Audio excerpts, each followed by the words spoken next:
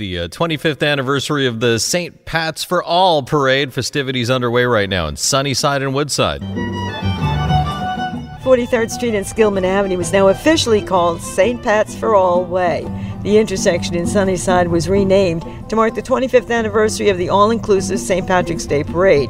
It has, for 25 years, allowed the LGBTQ community to participate, and Nicole really appreciates it. I am a part of the LGBTQ community. I'm here with my wife and my 2 kids. My wife is Irish, and so it's really nice to feel included as part of this culture and tradition. And she loves her mother-in-law's corned beef and cabbage. The Grand Marshals, Dennis Brownlee, founder and president of the African American Irish diaspora, and actress Geraldine Hughes, who was born in Belfast. Carol Dioria, 1010 Wins at 92.3 FM in Sunnyside.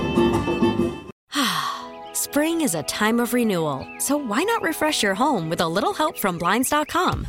We make getting custom window treatments a minor project with major impact. Choose from premium blinds, shades, and shutters. We even have options for your patio, too.